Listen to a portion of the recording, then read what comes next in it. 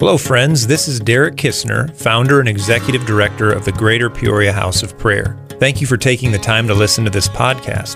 Whether you're hearing from me, my wife Mandy, or a trusted leader, it's my hope that it would serve you well in your walk with Jesus. Maybe you're listening at home here in Central Illinois, maybe in your vehicle, or even somewhere on the other side of the world. However you're tuning in or wherever you are, it's my prayer that what you hear helps you to love God, His Word, His Spirit, His church, and the people you interact with each and every day.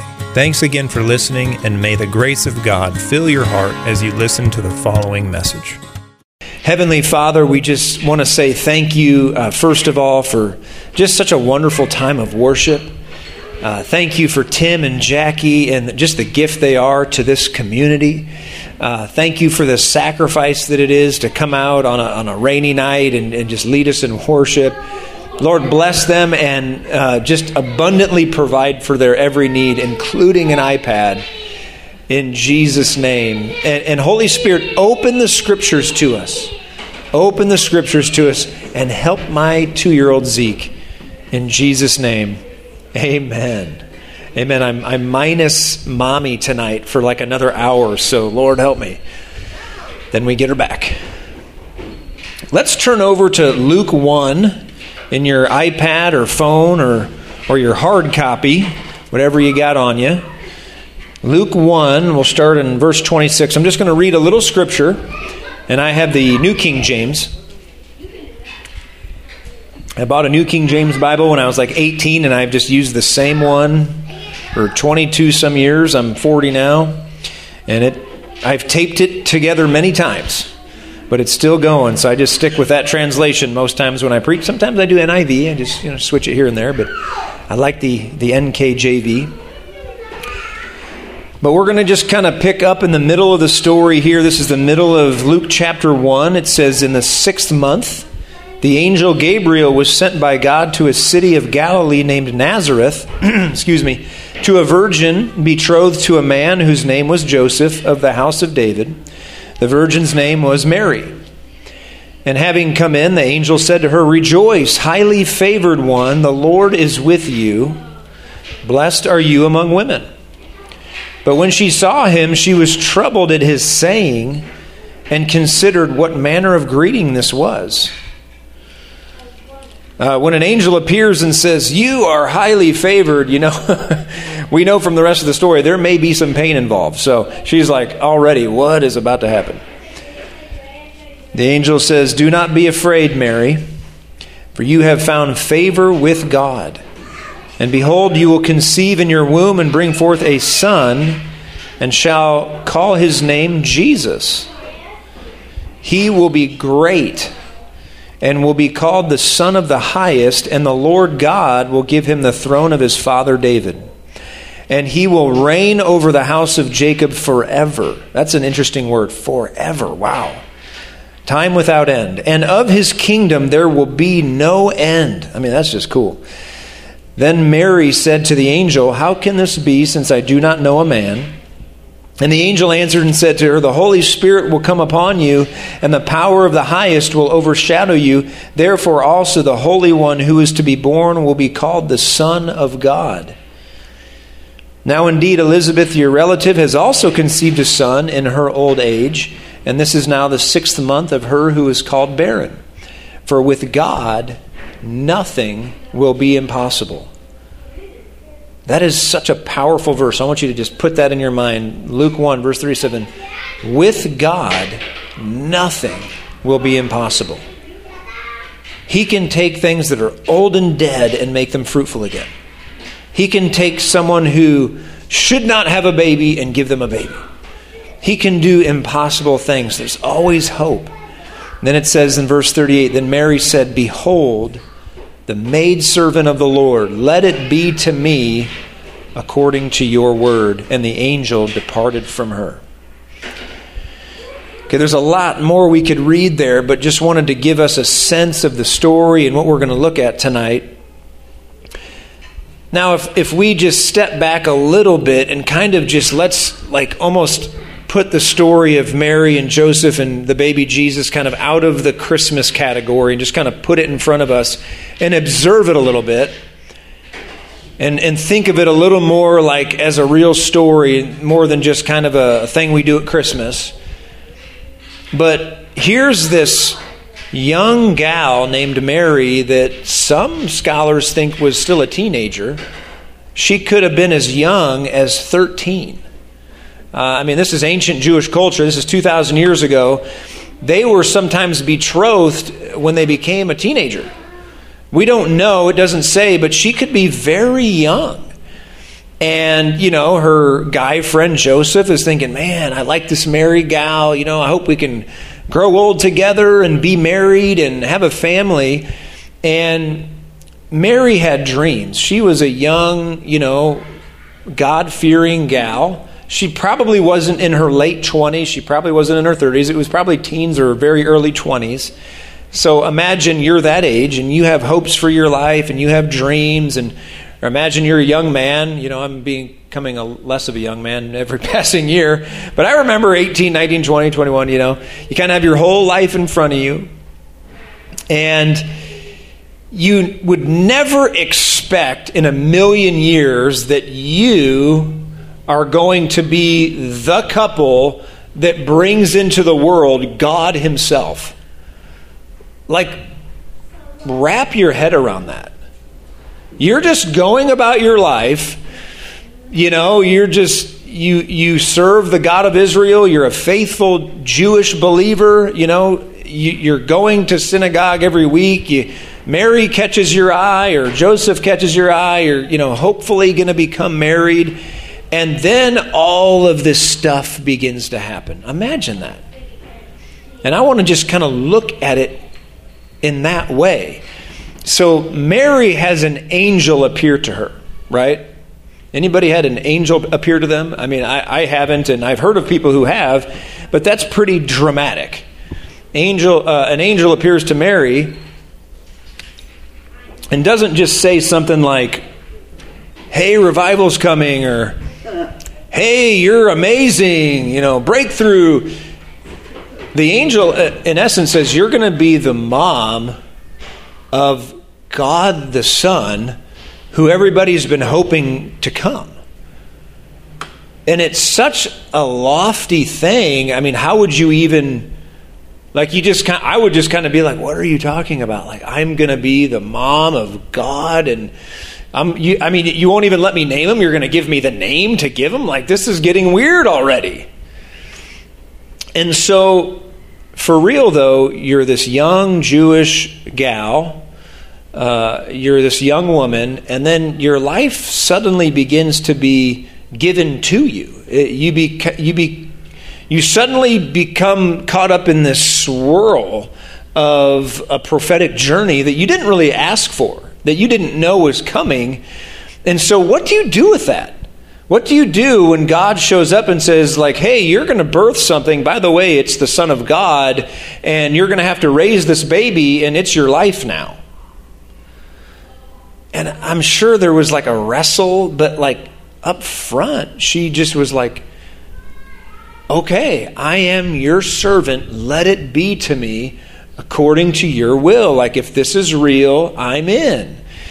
And that really does amaze me, because we all want to serve God, but that when God kind of becomes prescriptive with your life and says, well, if you want to serve me, here's what I have for you, it suddenly becomes narrow. It becomes specific. It becomes a responsibility.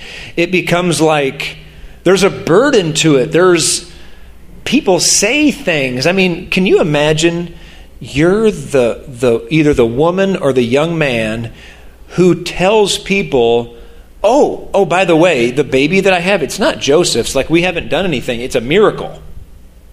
Like, can you imagine telling that to people?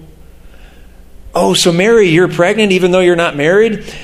Oh, it's this long story. Like, an angel came and then like they said I'd be pregnant. And like, sure, Mary, okay, we get how.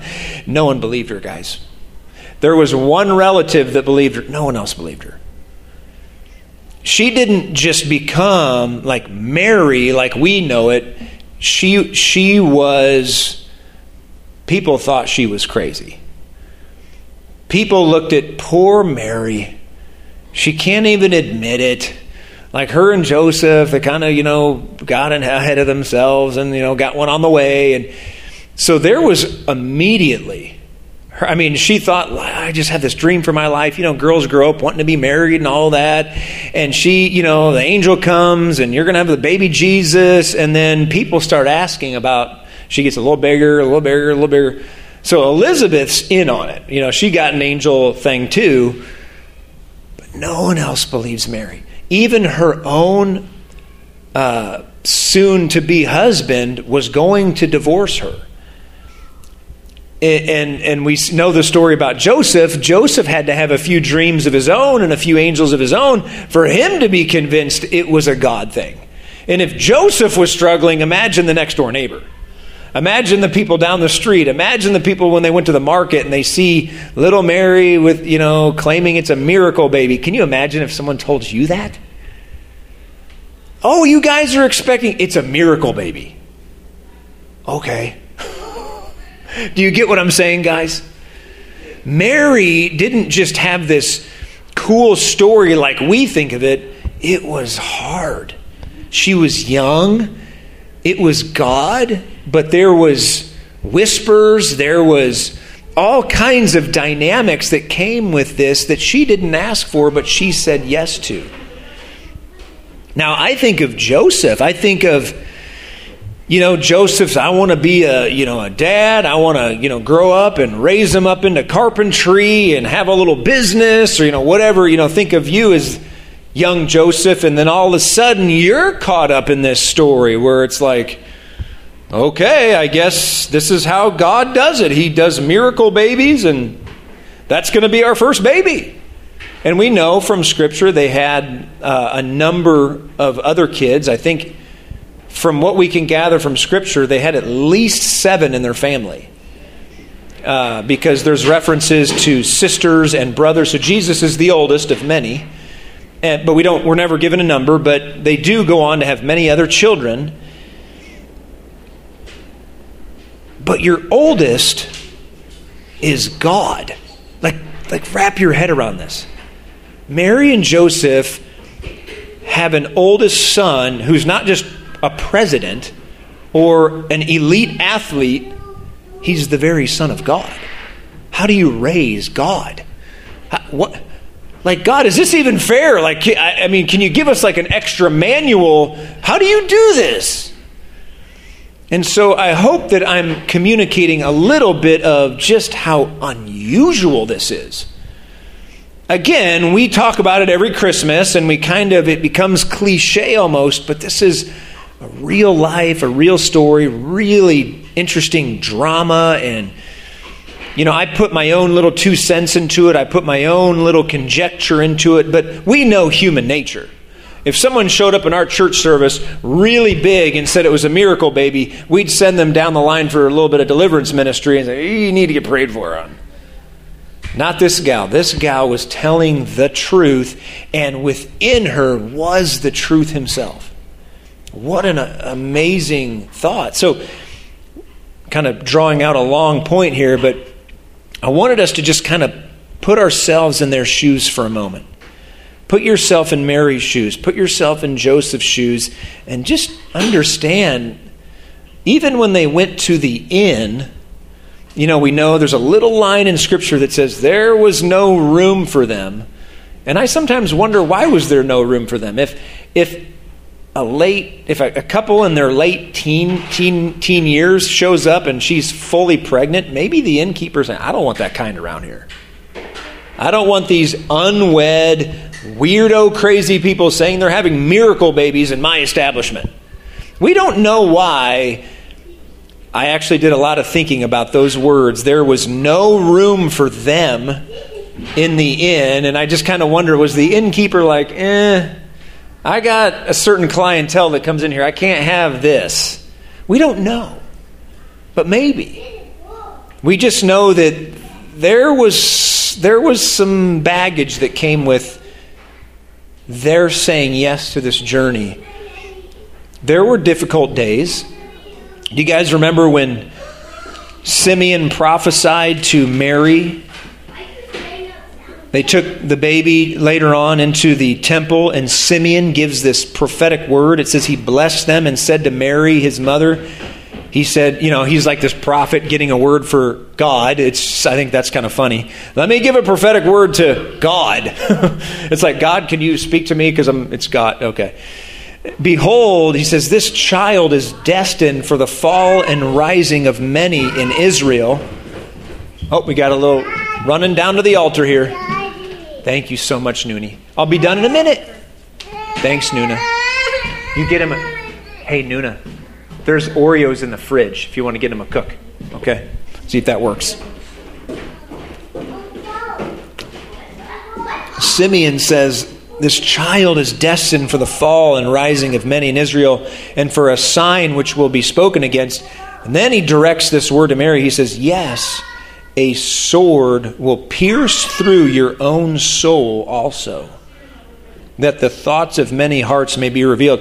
And Mary, this child is going to be a big deal, and your soul is going to be pierced through.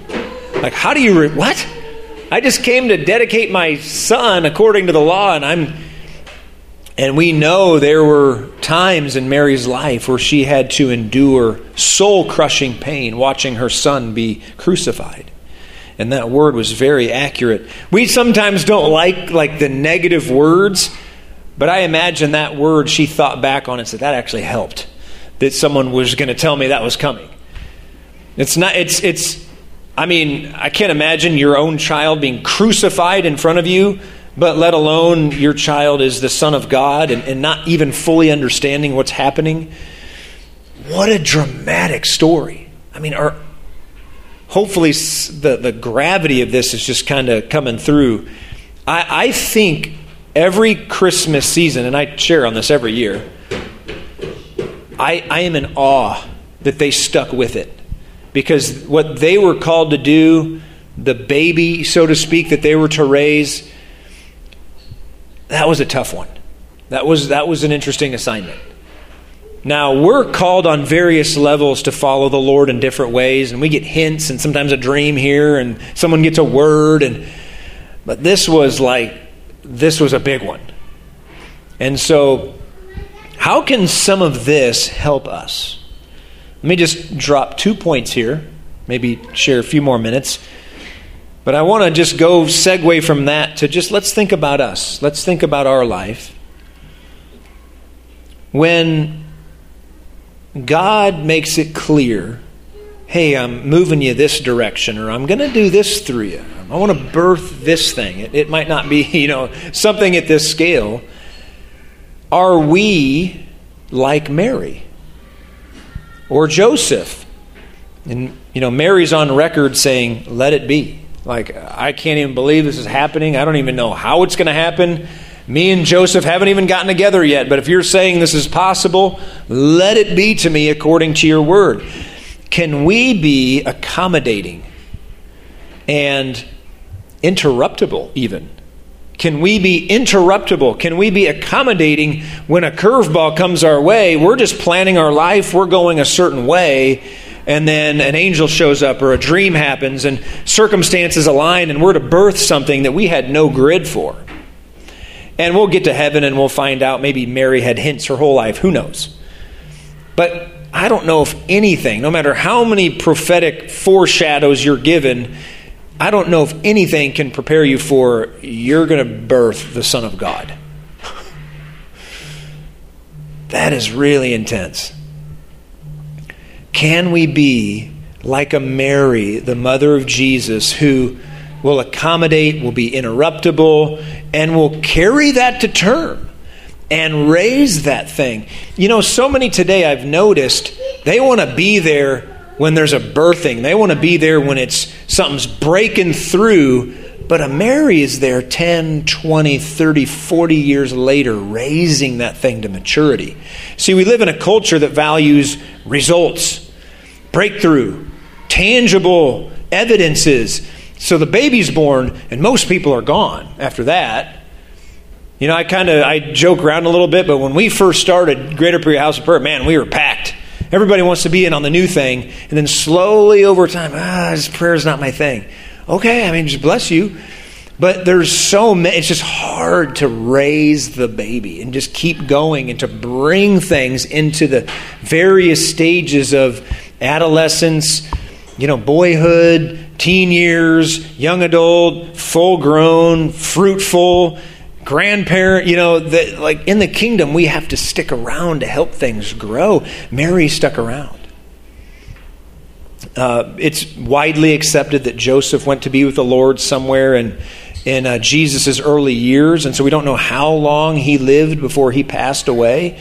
But typically when the Bible becomes silent on someone, it's because they went to be with the Lord. And so we know that, he's certainly not, when he was crucified, Jesus wouldn't have given his mother to John if Joseph still lived there. And so we know that through all the seasons, Mary was there. And up to some point, Joseph was there. We need to be fathers and mothers who raise what God's doing. And so in your life, in my life, in this ministry, and the ministries God's called us to do, can we be interruptible? Can we be accommodating? And can we stay in it? Can we help raise what God's doing in that sense? Second thought I want to just share out throw out there real brief. I kind of spoke just for a minute on the innkeeper. I think God's very gracious not to name the innkeeper. He could have been like, and Bob said, no, but there's no room here. But he just kind of said there was no room. I mean, God's very gracious in some ways. Some people do get called out in Scripture, and I'm like, that's in there forever. That's intense. The innkeeper, we don't know, young, old. Was it a coalition of innkeepers? We don't know. Just says there's no room. But the fact is, the innkeeper had no room for the Son of God. Imagine that. He could not have known what was coming. And to be fair, maybe he was really full and, they just couldn't. But when a very, very pregnant young woman shows up at your door who's about to give birth, and an exasperated future husband, and they're like, please let us be here, and you say no, that's a cold heart. That's just, I'm not even being mean. That's just, if someone shows up at your front door and is like, I got to give birth somewhere, it's like, oh, okay. Like, I certainly don't want you to go out into the stable in the backyard. It's just, let's whatever. But so this innkeeper is just forever known. He wasn't willing to make room. He wasn't willing to go, you know what, I'm full, but we're going to make an exception tonight. This is crazy. You're pregnant. We need to, whatever it takes to make mom happy, we're going to do that. He could have done that. And Scripture could have been, I imagine it would have been like today, 2,000 years later, there would have been some hotel somewhere in the Galilean area with a claim to fame. This is where Jesus was born, in this very hotel. That'll never be. Because they said, no, we don't have room for God. Now let's think of our life. Are we so full? Are we too full? Or we just go, I don't have room. I don't got room for that. I want to, and but I'm full. Mary and Joseph didn't say sorry. They accommodated God. They could not have known what was coming. They said yes. We're not too full. We will take this baby. We will, whatever you want to do, God, we'll take him in. We'll make room, whatever it takes. I want to be more like a Mary or a Joseph who were like, I didn't think my life was going to go this way, but if this is what you have for me, okay, I'll clear out my schedule and we'll do this. Let's not be the innkeeper. We don't want to get to the end of our life and then the statement over our life is, didn't have room for the Son of God. Painfully, though, honestly, a lot of people are going to stand before the Lord. And you didn't make room for me, did you? No, I didn't. I guess I should have. Then it's too late. It's like, man, we want to just fling wide our heart, our home, our ministry, whatever it takes to make room for you, God. Whatever tables we need to overturn, whatever we need to do, you need to be number one. And Mary and Joseph arranged their whole life to make room for the very Son of God. By contrast, the innkeeper didn't. So again, I said I'd bring this to a close. Let's just land this plane here. Can we be a little more accommodating, a little more interruptible, a little more hospitable, a little more willing to make room for what God wants to birth in our lives, our families, our ministries, maybe even our womb? Maybe, I talk to people all the time, and no one really regrets having too big of a family. They always regret having no kids or waiting too long or not having enough. That's the conversation I always hear. It's like, darn, we had 15 kids too many. Never hear that. We always hear like, I wanted to get my career going, and then I didn't do this, and then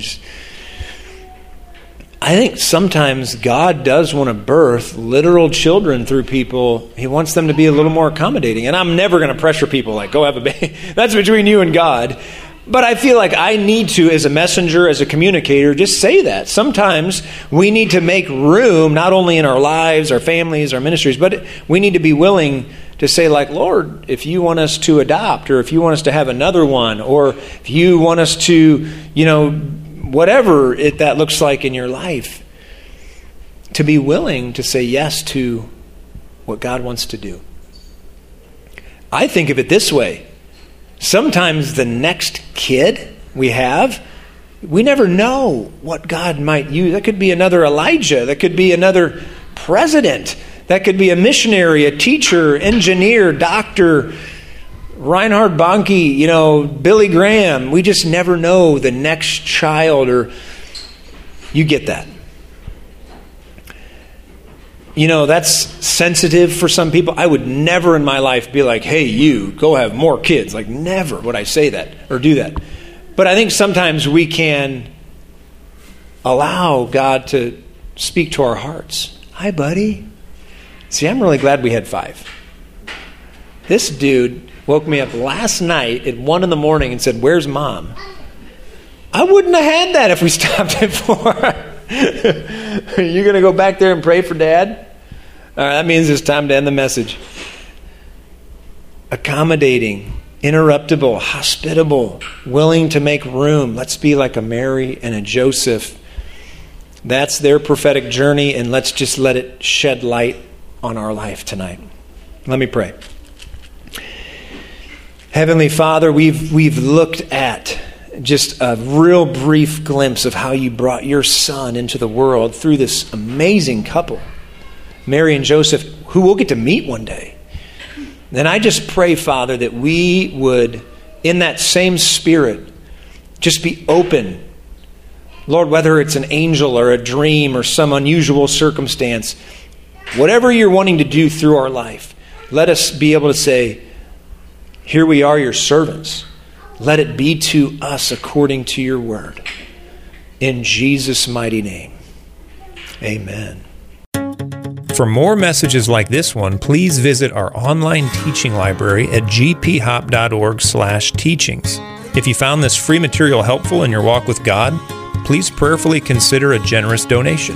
To give, please visit gphop.org/donate. That's gphop.org/donate. Thank you, and may the God and Father of our Lord Jesus Christ richly bless you today.